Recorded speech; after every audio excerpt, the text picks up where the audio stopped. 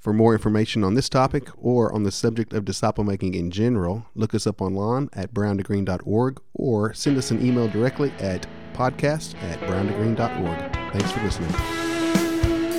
You're listening to The Great Awakening, a disciple-making podcast brought to you by Brown to Green on the Stream Grace Network.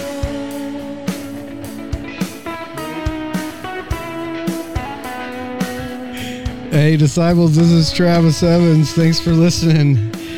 I'm with Mike Ferris today, and man, we're glad you guys are with us. Hey, if you enjoy what you're hearing today, please leave us a review or share our podcast with your family and friends and let them know that they can listen to us on any podcast listening platform. If you're interested in this topic or more information, you can check us out at browntogreen.org or on Facebook at Brown to Green. Today, our guest is Charlie Blair. Man, Charlie and his wife Anita are friends of ours from Kansas City. I don't know. We use this term in disciple making. But these you guys are OG disciples. You guys are from the front end of the New City group, right? You guys have been doing this for a little bit. So, man, Charlie, it's good to have you on today. It's really good to be here. Yeah, we started out with Chris and the Bleeding Edge. That's awesome. So, Charlie, who did you walk with? Did you walk with Chris, or did you?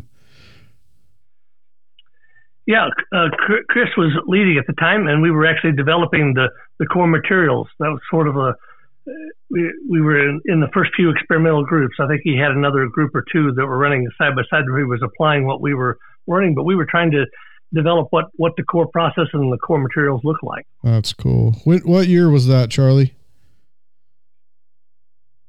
Oh, somewhere. Oh, yeah. I don't know. A few years ago. When did we start this? 12, 13, something. 15, maybe. Well, it could have been 13 or 14. Yeah, way back. I can't remember how long we've been doing it. It seems like only yesterday that we started. Isn't that cool? Been that much fun. Yeah, that's awesome. So that's cool, man. Like you guys were in on the front end of developing some of the tools that we use today, like every day, to make disciples with, and that's stinking awesome, man.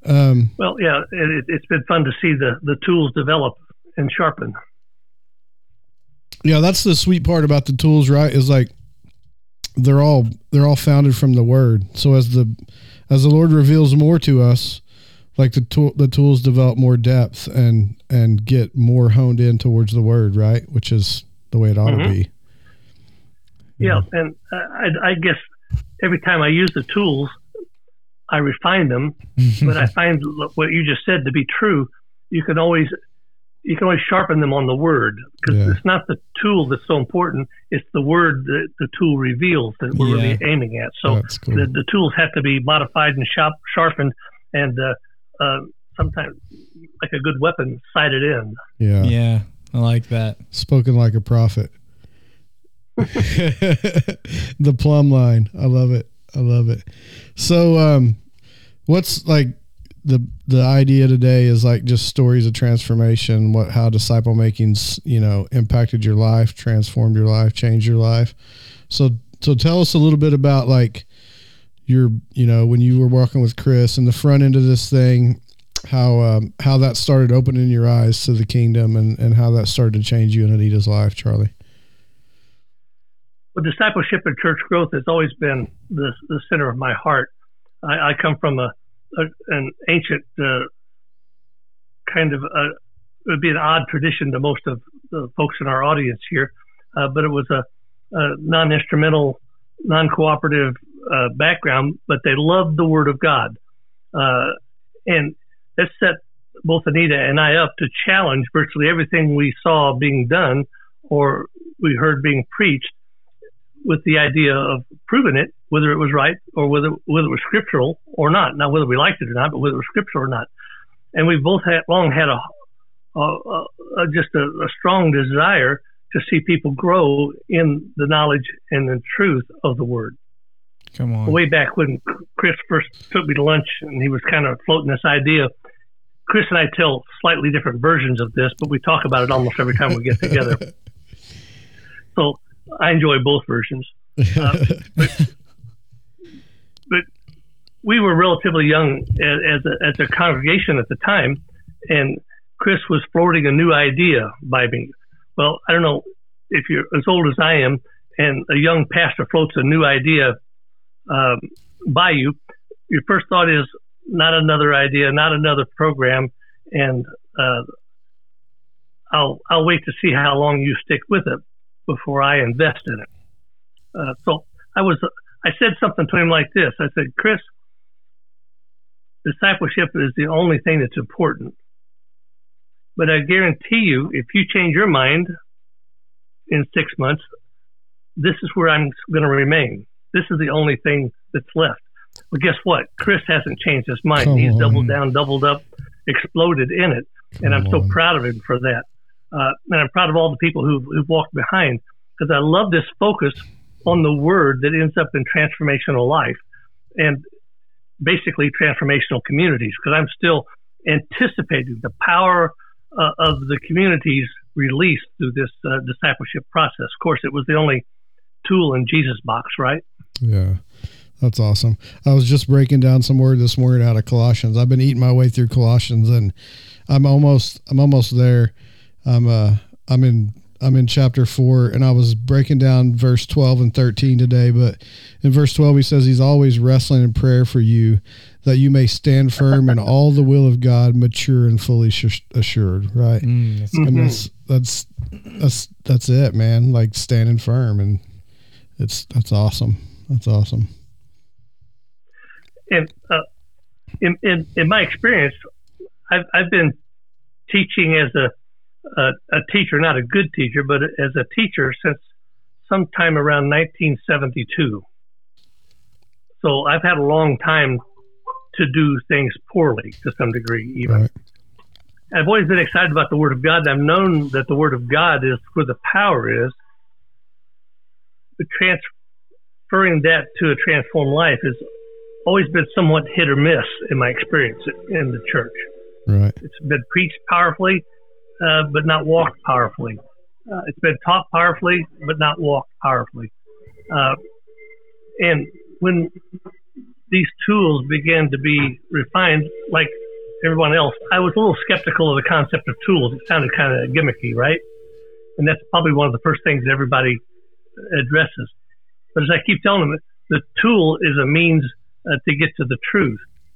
Any good craftsman knows how to do the job, but the tool is how the craftsman gets the job done. Yeah. So the tool is never the focus, and tool is never, even though I love tools, the tools by themselves have no impact, no effect, and no use except to hang on the wall as art. Yeah. And that's not part of God's process, is it? No, for sure.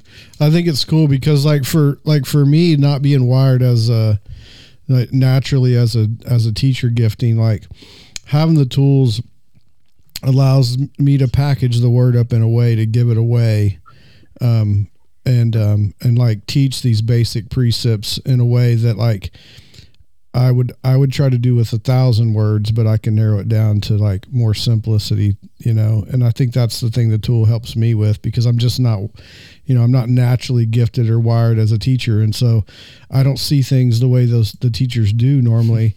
And so like having tools helps me to hone it down, to be able to give it away in a way that, that me as an evangelist apostle wouldn't normally give it away, Yeah, that's exactly right. What was it? Shakespeare said something about that. He says, if a picture paints 1,000 words, why don't we use tools? Yeah, come on. You don't remember that quote from Shakespeare? No, but that sounds a little like Shakespeare. Yeah, that's super cool. Well, go ahead. Well, no, it's kind of like what you guys are saying. For me, it's what I always tell people, like the tools are just a visual aid for the word, right? Like that's all they are. It's just exactly a visual aid for the scripture. It's not the tool that has the power, but it's the word. And as we're speaking, I was reminded of 2 Timothy 3:16 is all scripture is breathed out by God and profitable for teaching, for reproof, for correction, for training in righteousness, that the man of God may be complete, equipped for every good work. And so it's kind of what you were talking about earlier is, for me, it's the same story. The more and more I teach tools, the more and more it becomes like more honed in. I become more comfortable with it, and the more. But it's the word. Like when you begin to kind of get out of the way and let the word teach the word, it's so much easier to kind of give it away. And and it's just becoming, and kind of like even for me, and I am a little bit more wired teacher, but just kind of what I've kind of learned now, I'm on my third group of guys. What I've learned is like, man, like the simpler it is, like letting the word just, you don't need to sit there and teach in. A lot of times you don't need to teach into it. You get in moments where someone, hey, I don't really understand what this word is saying. We'll kind of unpack it a little bit, but where the tools are just like, hey, like let me show you how we define a disciple, right? And this is when the word, what it says. And one thing what I've been kind of seeing too, you know, and sometimes I think with some of the tools where I've been kind of sharpening them is like I have one that the Lord showed me one time where you walk people through, like walking through hardships, right? And really it's the discipline of the Lord. And in that moment, like I was in Hebrews the other day. I think it's Hebrews. Is it Hebrews 12 where it talks about that? I have it written down, but man, I was sitting in that. That's the hall of faith. Yeah. Well, I think I just quoted the wrong address.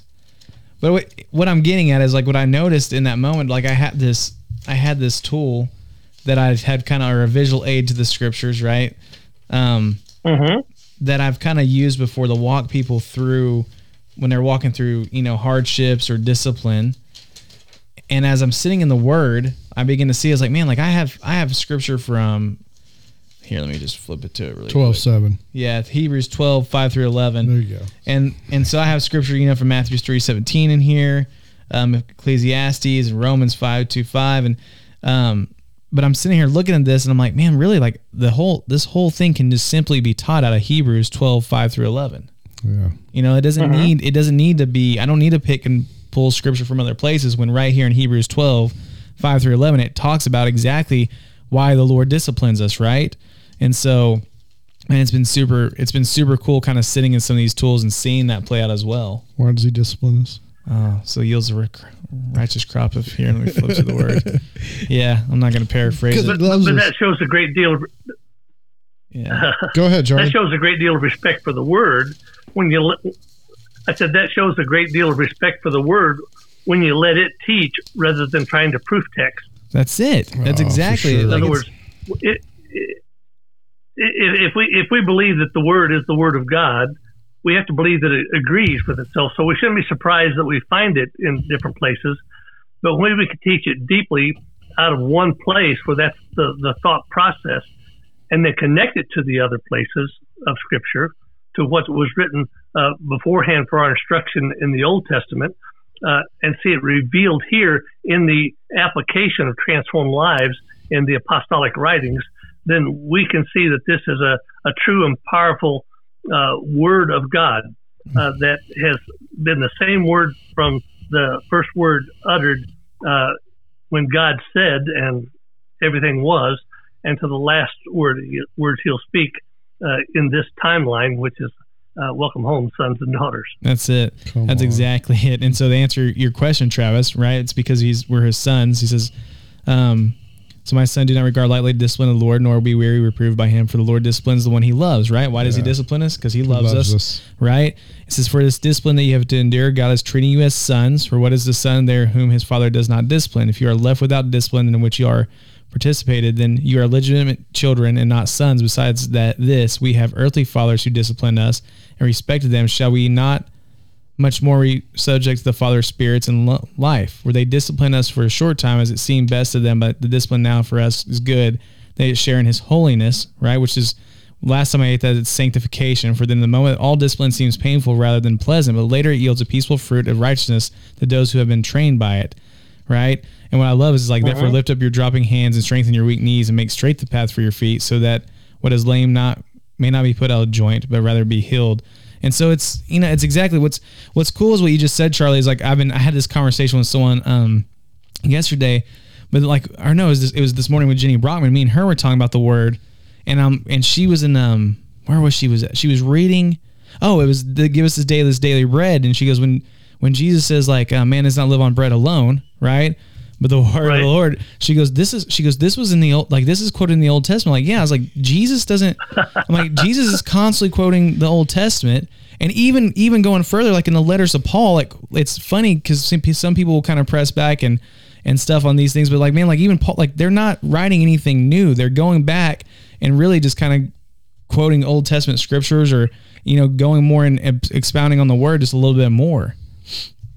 You think maybe God had thought that out from the beginning. Yeah, it's like he had it all planned out, right? I don't know. It's weird. It's freedom for me that I don't have to come up with a bunch of new stuff, right? Yeah. Like it's all right here.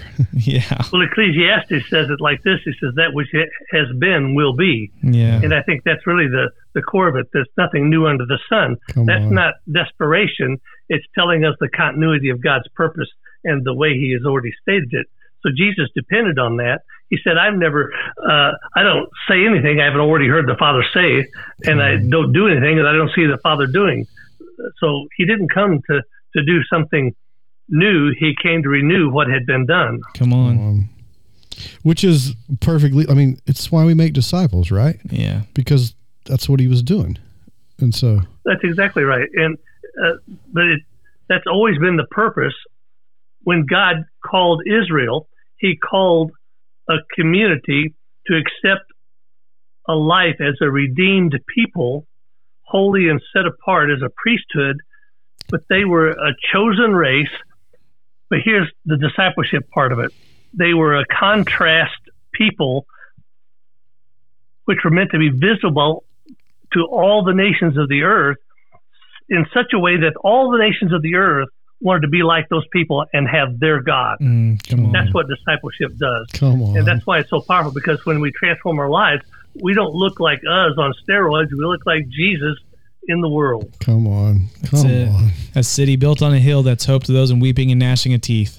Come on, man. That's awesome. You were talking about discipline a second ago. Discipline is one of those words that has admittedly a negative connotation, right? Yeah, but that's not what it means in the word. Yeah, it doesn't mean a spanking. I don't spank Come on, you Charlie. because I love you. I don't beat the snot out of you because I love you. I take the trouble to work with you through the turmoil and the details of life to make you stronger. And go back to Hebrews chapter 5 in verse 14. It's where he's already said that very same thing. He says, but solid food, and that's the scripture he's talking about, is for the mature, and this is how you get mature, who because of practice, that's discipline, have their senses trained through discipline to discern good and evil. God loves us enough not to leave us unarmed and ineffective in a violent spiritual world. Come on. It's funny you talk about that. It doesn't mean being spanked. The word, when you eat that word discipline, it means instructions that train someone to reach their full development, maturity in him. Come on. That's exactly right. And so James, of course, doubles down on that. If you turn the page from chapter 12 of Hebrews, James doubles down on that in terms of testings and trials, right? Yeah. He says, and let consider it all joy, my brethren, that you encounter various trials. Now, when you go to the gym, isn't that, I know for me it's a trial, but it's a testing of your strength, isn't it? Yeah. It may show how little, but ultimately it helps you develop strength. It says, knowing that the testing of your faith produces endurance, and let endurance have its perfect result, so that you may be perfect, complete, lacking in nothing. And that's discipleship. One of the most common topics and aha moments for people that I disciple is this testing of faith. Invariably, people who come to Christ as babes encounter a difficulty in life, and they want to just sit down and cry and complain and say, well, this Jesus thing isn't working for me. Look at all this trouble. Yeah. And I look them in the eye, I open these kinds of words to them, and I say, have you not realized that God is now partnering with you as a kingdom entrepreneur to stand in these battles, which he's prepared you for and equipped you for, and will help you endure, because your road to transformation and your road to sonship and daughtership is not through ease, but it's through the very expressing of your faith in winning the victory for the kingdom of God and taking territory where your feet stand. Where you were is where God wants to be, and he's partnered with you to start knocking the gates of hell down right there and taken that as kingdom territory. So every time you see a fight, man up, woman up, and say, yeehaw, because our God has decided that we can take this territory. Come on. Be strong and courageous.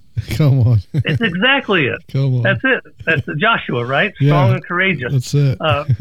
And it really that strong is and courageous. That's really the concept of persevering. It's not without fear, but with full engagement, expecting the promised outcome. Come on. That's awesome.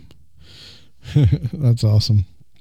So, talk to us about what's going on right now in your life, Charlie. You told us just a little bit. You got some groups that you're walking with right now, and I've got two groups I'm getting ready to release. One I'm releasing on June 7th.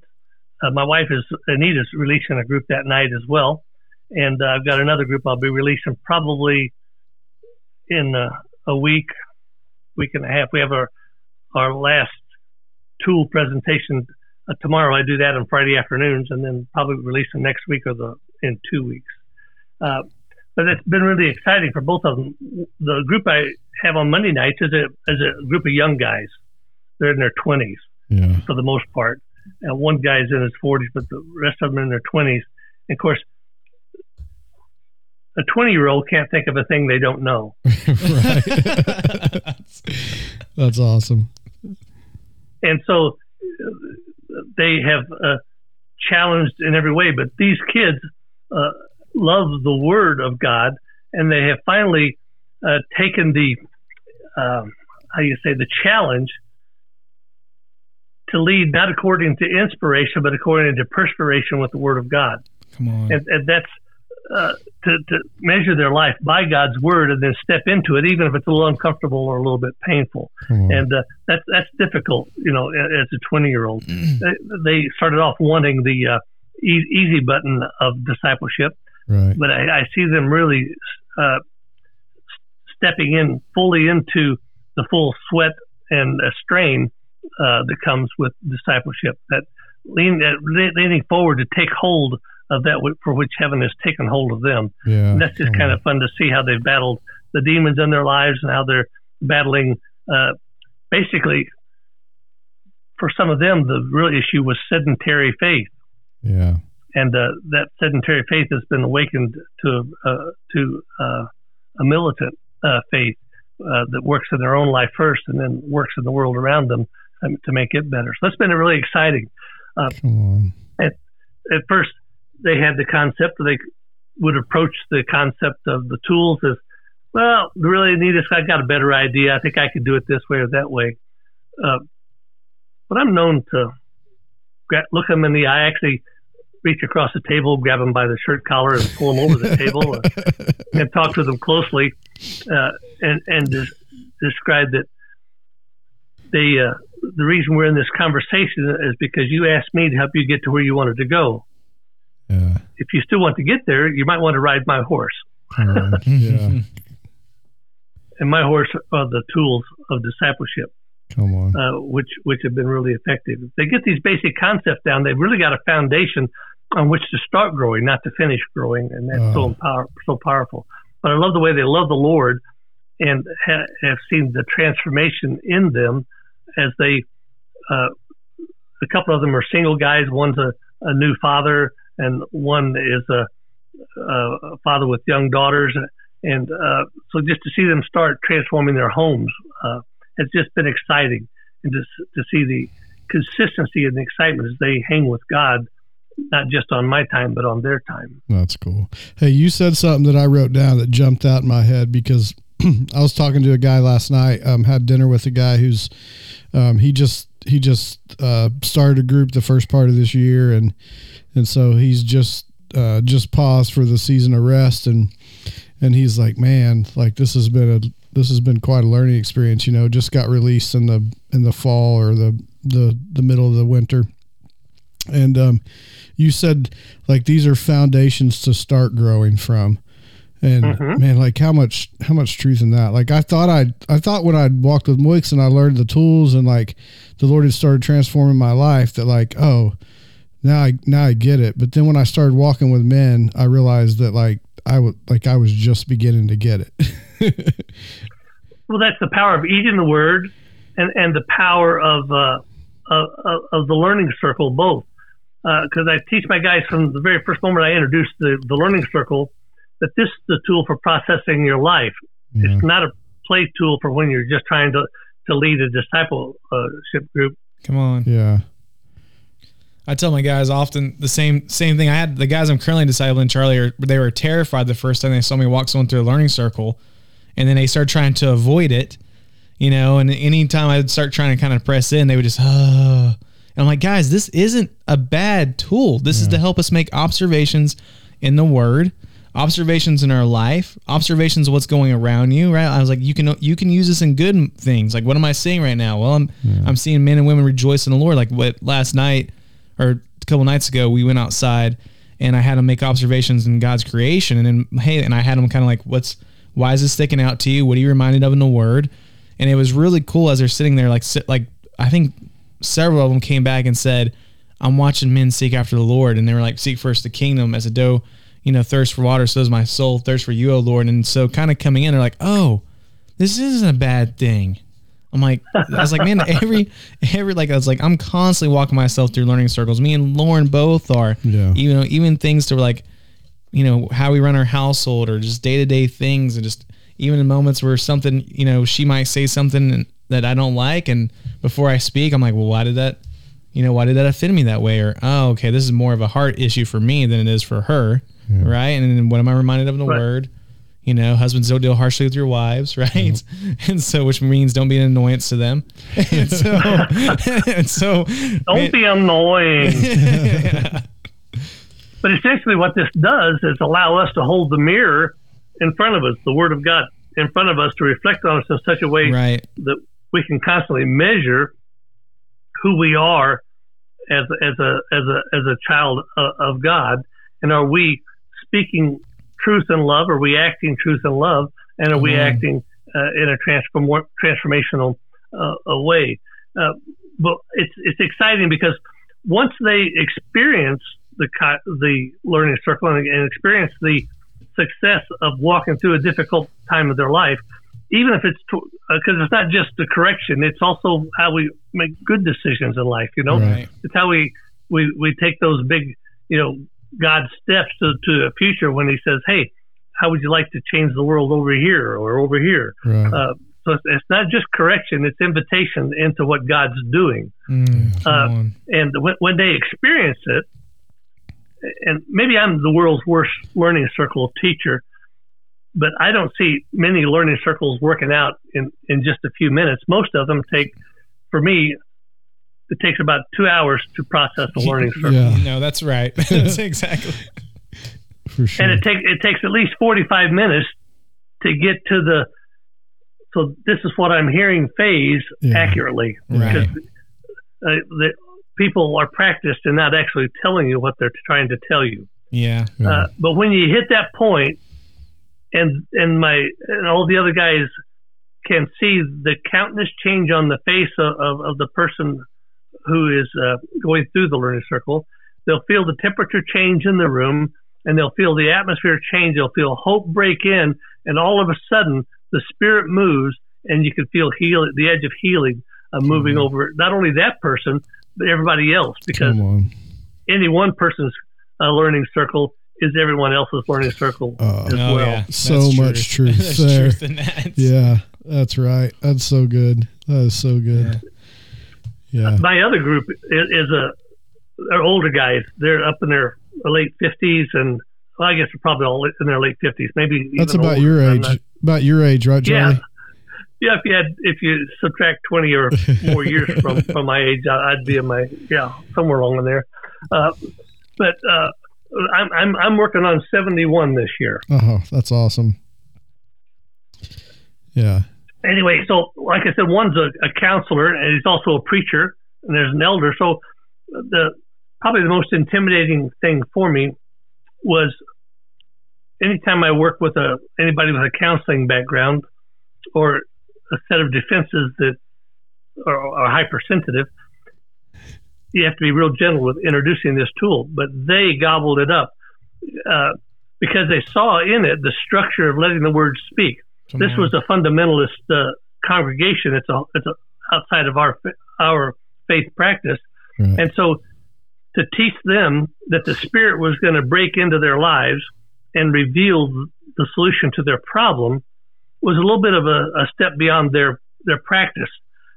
Now, to their credit, their eyes got big in wonder and desire, not in skepticism. Come on. And they stepped into this tool powerfully, and each of them experienced a powerful moment, a powerful kairos that was just life transforming for them. The last one, I'll tell you the story of the last one because it was so powerful. One of my guys, he's blind, but he knows the word. He teaches. He's very active. He teaches everywhere he can. He teaches, and all these guys know the word. So when I mention a scripture, no matter where, or a circumstance, no matter where in the Bible, they know exactly what I'm talking about. So we can build on that without having to try to tell the story first. Right. But this guy, he'd had a real tragedy during the time of our discipleship process. His granddaughter, 6-year-old granddaughter, had been in a horrific car accident and had massive brain damage, concussion and stuff. And she had been on life support for a long time. And of course, he prayed in tears for her.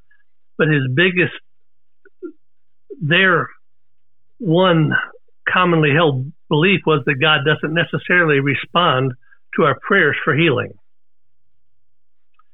Well, he prayed for this granddaughter. She's made a lot of progress, actually miraculous progress, but he's been praying for her consistently. But as he's sharing his frustration, and he's in tears, I just would like to know that my prayers matter before God. And that was the moment the temperature in the room changed. Yeah. Come on. And the Spirit fell. And with tears in his eyes, I could see tears in each of the other guys' eyes as well. And we could just hear the pain of that statement. About that time, one of the other guys, he's the pastor of that congregation. In tears, he looked over, he said, "Mitch, brother, I got to tell you something. You got to hear this." And he unfolded the most powerful story of 3 years ago when he was in the hospital on the verge of death. And it was Mitch's prayers that brought him healing. Then the other guy in the room, Carl, had cancer a few years ago. And he said, "Mitch, do you remember when I had this? I was going through this and the prayers you prayed for me. Look at me now." And for the first time, he could see physically what it looks like for God to care about his prayer and to hear his prayer. And God had done it. Like none of us often realize that God hears us. But once we realize he's been hearing us for a long time, we can reframe what that looks like, and his life was transformed. And he repented of accusing God for not hearing his prayers. And you can just see the joy and the hope overcome him.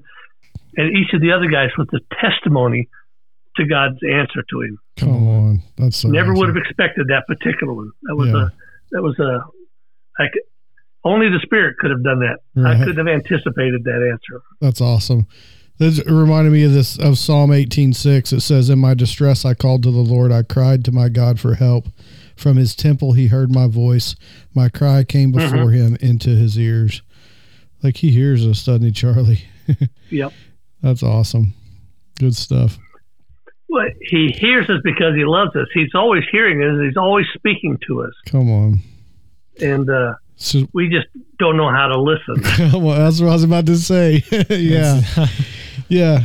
That's awesome. Well, I mean, and like, like when you say that, like, we just don't know how to listen. Like sometimes like we get like the noise of the world keeps us from hearing clearly. Right. And like, even in those learning circle moment, like that moment right there, that Kairos moment where the kingdom is breaking through, like everything gets quiet and like you hear clearly, like you you discern clearly that this is the Spirit of the Lord speaking in this moment, interjecting himself from the kingdom of heaven into the kingdom of earth, like coming down in that moment to speak into it. And it's like once you are a genosko that, right? Experience that for yourself. Like nobody can take that from you. That's exactly right. I've found power in the washing of the word part of the learning circle. And I often will take a sidestep inside that and create another little circle down at the bottom right-hand side of the Cairo circle. And I call it the truth exchange. Because very often, once they come to a point of understanding what it is their problem is, God will speak to them and help them understand the lie they have believed. Come on. About God, about themselves, about their circumstances. And when they understand that lie, we lead them in repentance, and they repent to God for believing He's the cause of it, and forgiving whoever else is involved in whatever part of this thing that goes on, including themselves. And then they ask God for a truth in exchange for that lie. Come on. And that's such a tender moment because God will speak to them and them alone at that point in time, and they cannot refute what God has said to them. And God always speaks healing at that moment. And I have them write that down, and that's the place where healing begins, and that's what the place where the plan then has roots. Come on. And works toward transformation, because it's the breaking in, the washing of the word by the writer of the word, the author of the word himself, who speaks directly to them through the power of the Spirit in a transformational way that if they receive it and they confess, that means to agree with God about their situation, that God will partner with them for the transformation they desire. Come on. It never fails, and it's always so powerful. But that's the powerful repeating that in the in the learning circle, because God is always anxious to speak to you. So why not live in that circle? Come on, where God talks? True story. It's you walked me through that. I don't know if you remember this, but you and Anita both did that with me a while back. You actually was at what Rachel Moix's funerals where you guys did it. And so, man, there was a moment of, you remember that? And I took that from that night, and now it's something that I do with my guys in that moment. Yeah. And it's, I'll get everyone to get around them and lay their hands on them. We begin to kind of pray, and the same prayer you walk me through, breathe out the lies, right? Breathe in what the Lord says about you, right? And kind of speaking over them what we're reminded in the word that the Lord says, like, you're a son who He's well pleased. He sees holy and blameless, without blemish, and man, and I'll often, as I'm praying that, I'll be like, now I'm asking for my voice to be less in your ear, and I want you to draw near to the throne room of grace, right? Like, draw near to His throne room. And we kind of back off and we let them sit there, and we're like, man, when you hear His voice, I want you to get up and write what He says to you on the board. Right. And they get up, and it's, it's like they have they know what the Lord's telling them to do. And it's like, all right, now it's time to make a plan. Right.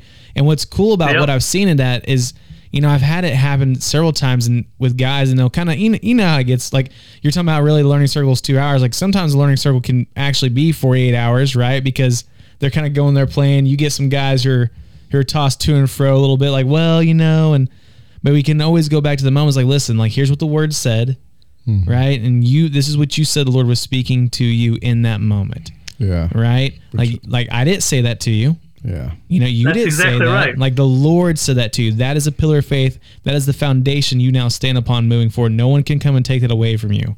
Wow. And that's the power of the learning circle, because instead of us sharing beleaguered opinions and preferences, we can get out of the way, let the word speak, and let the author of the word speak. Come on. Exactly and he says it in such simple ways, but they're always profound and always healing. Yeah. Yep. That's True story. I'm not. I just can't imagine it any different. Yeah. I'm not totally from. I mean, like, I understand what you guys are talking about, but I haven't seen that played out intentionally, like, in high direction from somebody like my part as a leader. But I watched it play out by the leader, by the Lord, on Tuesday night when we walked one of my guys through. And like, you know, how when they speak out the lie, like when it comes out of their mouth, it was like, you can just immediately, you know, like it's all over them. Like, oh, that, like they knew that it was a lie, right? Like he knew it was the lie. Yep. And then we're washing it in the word, right? And so we're like, right. There's three more, like it's him and there's three others of us, and we're given word, right? And like all that word was good word. It was the word of God. The Spirit was reminding us of that in that moment. But like towards the end of that, and I'm like, man, I think this is enough word. And I'm like, Charles, do you have something? Like, what's the Spirit telling you? And then he like, exactly. Immediately, like the Spirit gave him word. He was like, oh, like this is the word, right? Like this is the word of God for me this morning. And it was one that he had built pillars of faith on. Like the Lord had written this word on his heart, and he had used that same word to walk out of other difficult situations. And he was like, oh, like this is it, wow. You know? So I watched it play out, having no idea, but it's what you guys are talking about is something that the Lord does, right? Like it's so cool. That's it. That's absolutely correct. I'm trying to find it real quick, but Paul wrote to Timothy about that, and he told Timothy to war with the words given at when the elders laid on his hands and his grandmother and mother spoke over him. Right. In other words, we're supposed to take these moments where God speaks to us and put that on the foundation of any future decision. Yeah, come on. And so when we encounter doubt, when we encounter fear, and when we encounter an obstacle, we go back and say, has the Lord not said? Right. Did he not say to me on this date, Charlie, I told you this. Are you going to believe me now? Or are you going to call God a liar? Yeah. So once we know so when I get into times of doubt, fear, and frustration, I begin visiting my words. There's such a continuity to those words that I'm strengthened, encouraged, and I know that I'm right. I'm not in the line of fire of the enemy. The enemy is right in the line of fire of God, and I'm the weapon. Come on. That's it. That's awesome. That's super cool. Man, it's awesome, Charlie. You brought that word up. I've been sitting in Timothy, and that's actually where I started in Timothy, right? And then the Lord was like, hey, you need to go back and start with Timothy 1, the whole entire book, and both letters of Timothy. But what you're talking about is the good servant of Christ Jesus. It starts at verse 6. If you put these things before the brothers, you will be a good servant of Christ Jesus, being trained in the words of faith and of good doctrine that you have followed. Have nothing to do with the errant, silly myths. Rather, train yourself for godliness, for while bodily training is of some value, godliness is value in every way, as it holds promise to the present life and also for the life to come. This saying is trustworthy and deserving of full acceptance. For this to the end we toil and strive, because we have our hope set on the living God, who is the Savior of people, especially those who believe. Command and teach these things. Let no one despise you for your youth, but set the believers an example in speech and conduct and love, faith and purity, till I come. Devote yourself to public reading of Scripture, to exhortation, to teaching. Do not neglect the gift you have, which was given by prophecy. The council of elders lay their hands on you. Practice these things. Immerse yourself in them. You got to read that as a learning circle moment, right? Learning circle moment. That's exactly it. Come on. That's exactly it. You know? Keep reading. I couldn't help but interrupt. No, you're good. I mean, because it's exactly what's happening. It says, practice these things, immerse yourself in them, so that all may see your progress. Keep a close watch on yourself and on the teaching. Persist in this, for by doing so, you will save both yourself and your hearers. And so, I mean, you're exactly right. Learning circle. Do not neglect the gift you have, which was given to you by the prophecy. With the council of elders lay their hands on you. Practice these things. Come up with your plan. Walk it out, right? And it says, so that all may see your progress, like continue to carry out the action, which leads to your transformation, and keep a close watch on yourself on the teaching. Persist in this, by for doing so, you will save both yourself and your hearers. That's awesome. And reverent. I said the word wrong the first time. Sorry. Yeah, if that's not the learning circle right there, I don't know what it is. And Travis, you mentioned that laying on hands was part of that, right? Yeah, that's it, man. Sometimes you got to lay hands on a little more brutally than others, but you got to lay on hands. That's it. That's awesome. And sometimes you got to pull out the belt. That's right. That's right. Charlie, what's the biggest thing the Lord's teaching you right now in this season?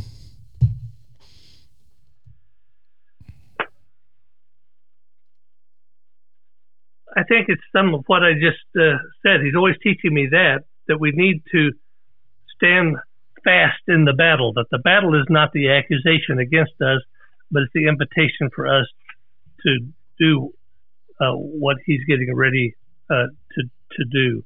If you think of the parable of the minas in Luke, do you remember that parable? Yeah. Yes. It's a lot like the parable of the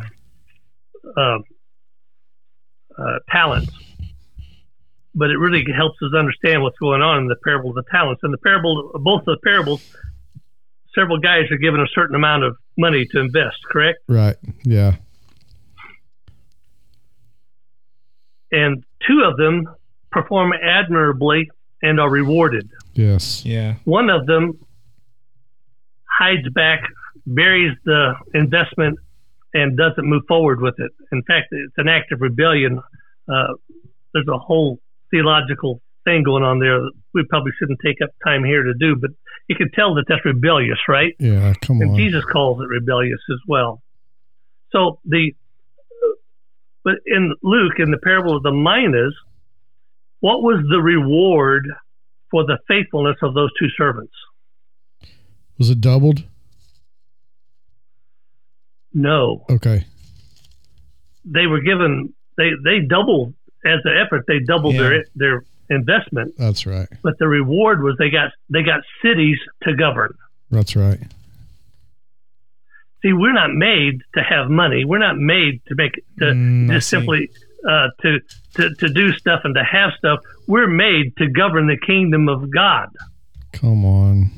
And when we're faithful in a little, God gives us more cities to govern, places to change, kingdom territory to take and to grow.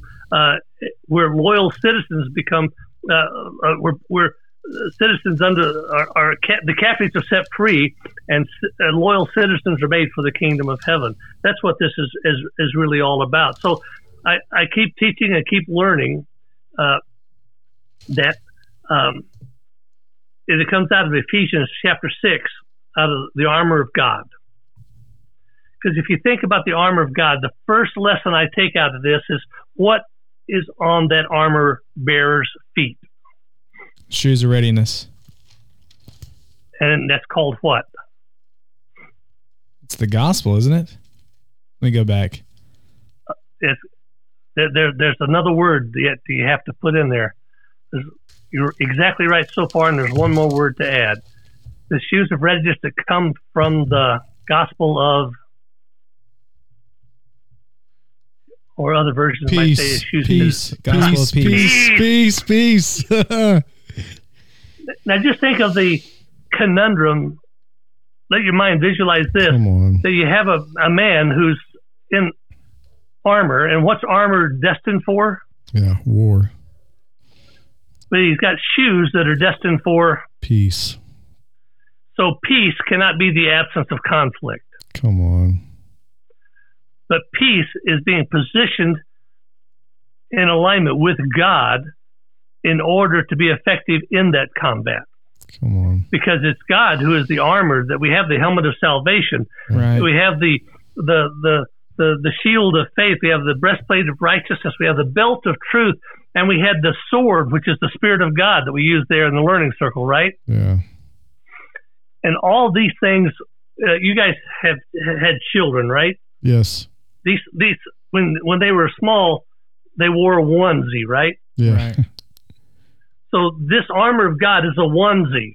You don't get this on subscription off of eBay or Amazon. It's an all or nothing, and it's only bequeathed to us by our Father, the King of Heaven. And He becomes our armor. He wraps Himself around us in the assurance of salvation, in the forming of righteousness, and in the defense against accusation and barbary. He's got this little sword, which is the sword of the truth. Now, many times in the past, people have seen that sword as that long Excalibur, beautiful sword, right? Right. Because we like to make our own imagery up. But the word used for that is the really short, stubby sword, about less than 18 inches long, and it's designed for close personal infighting. Yeah. And here's what happens. first of all, we're not designed just to stand out in the open and take hits from the enemy, right? Yeah. That's what the shield is all about. Yeah. We're to advance in the shoes of peace, defending ourselves with the shield of faith, so that those fiery darts fall helplessly into that shield of faith and have no impact on us. But every once in a while, one of those darts gets by us, and for most of us, that sets us into remorse and guilt and shame and all that kind of stuff. But God gave us a sword of truth. That's what Timothy was teaching us. You take that sword of the Spirit, which is the word of truth, and it's just your arm just long enough to turn that back toward yourself and dig out those fiery darts so that they don't live in your flesh, they don't burn in your flesh, and they can't cause infection in your flesh. And you do the right thing, and you apply the word of truth, and you continue on attacking those darts that got past it, as well as the enemy in front of you. And you don't become a pincushion for God. You become an advanced artist established in the power and truth of God, taking territory for God, and that's how we're positioned even in all of our struggles. I don't know if you know this or not, but Anita was diagnosed with cancer a few weeks ago. So we've had a lot of time to practice this in our own lives. She had surgery at the first of the year, and we've been battling this since late last fall. Excuse me. And of course, we've gone through all the tests and the doctors and all that sort of stuff. And they have a way forward for us, of course, involves basically turning our lives over to them. Right. But we've spent a great deal of time in the Word and in prayer. And for us, He's given us a different road forward. This isn't against anybody else's road, but He's given us that He's going to provide the healing. Now, we have to decide whether we are going to accept that word and stand on that word or not. So we are in the middle of a battle. We've got our armor on. Our feet are planted in alignment with God.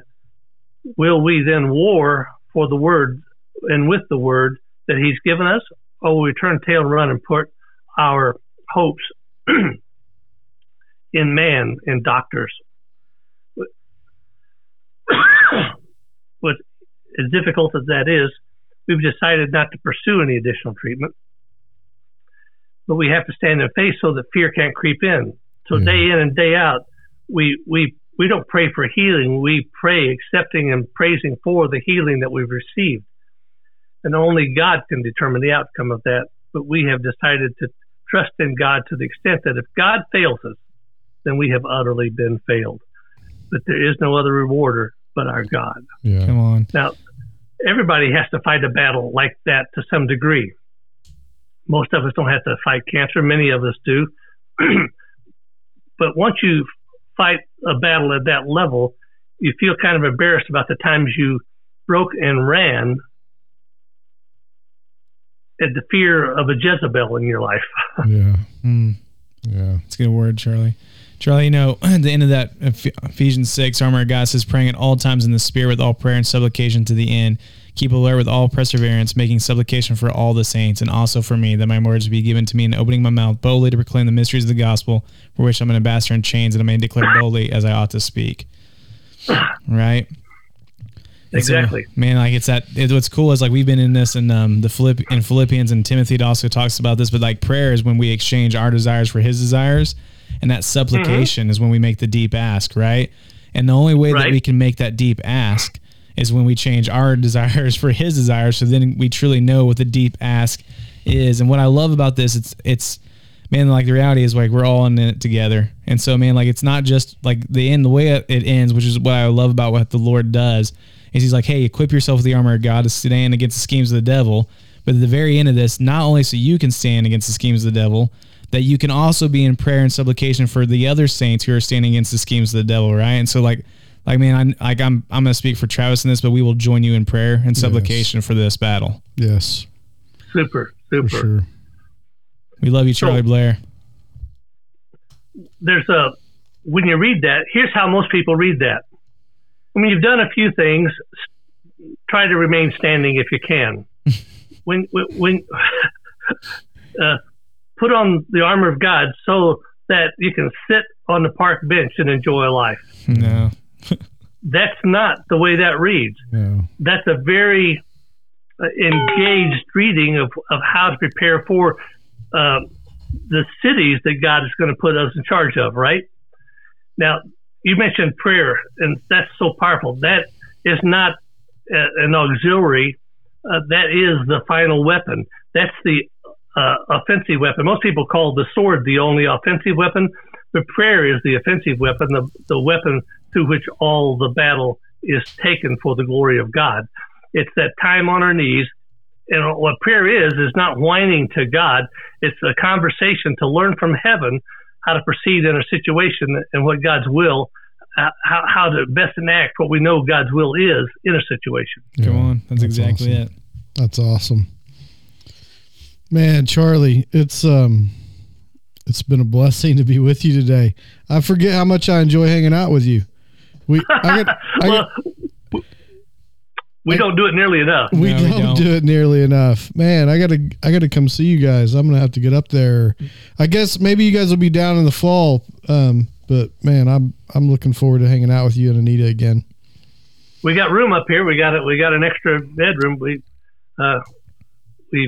changed houses a couple of years ago, so we got more room. We got room. Come see us. Come stay. Come linger. Come pray. Yeah, I love that. That'd be awesome. That's awesome. Michael, you got anything to add? Man, Charlie, it's always a blessing to be with you. It's an honor to get to talk to you. And man, same thing as Travis. I love you guys. I miss you. There's been several times that I've had awesome conversations with you and Anita, and you guys have also spoken the word in my life and helped me walk in freedom. So I'm always appreciative of you too. Yeah.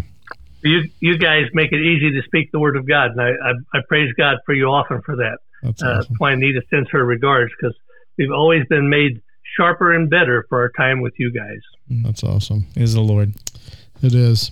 Hey, I'm gonna throw a reminder in to everybody listening. If you haven't already, please don't forget to subscribe on Spotify or whatever your podcast platform that you like to listen on. We'd love for you to be subscribing. Hey, Charlie, we have a kind of a thing that we do that we ask the guests to pray us out. So if you would, please do the honors and pray us out. I certainly will.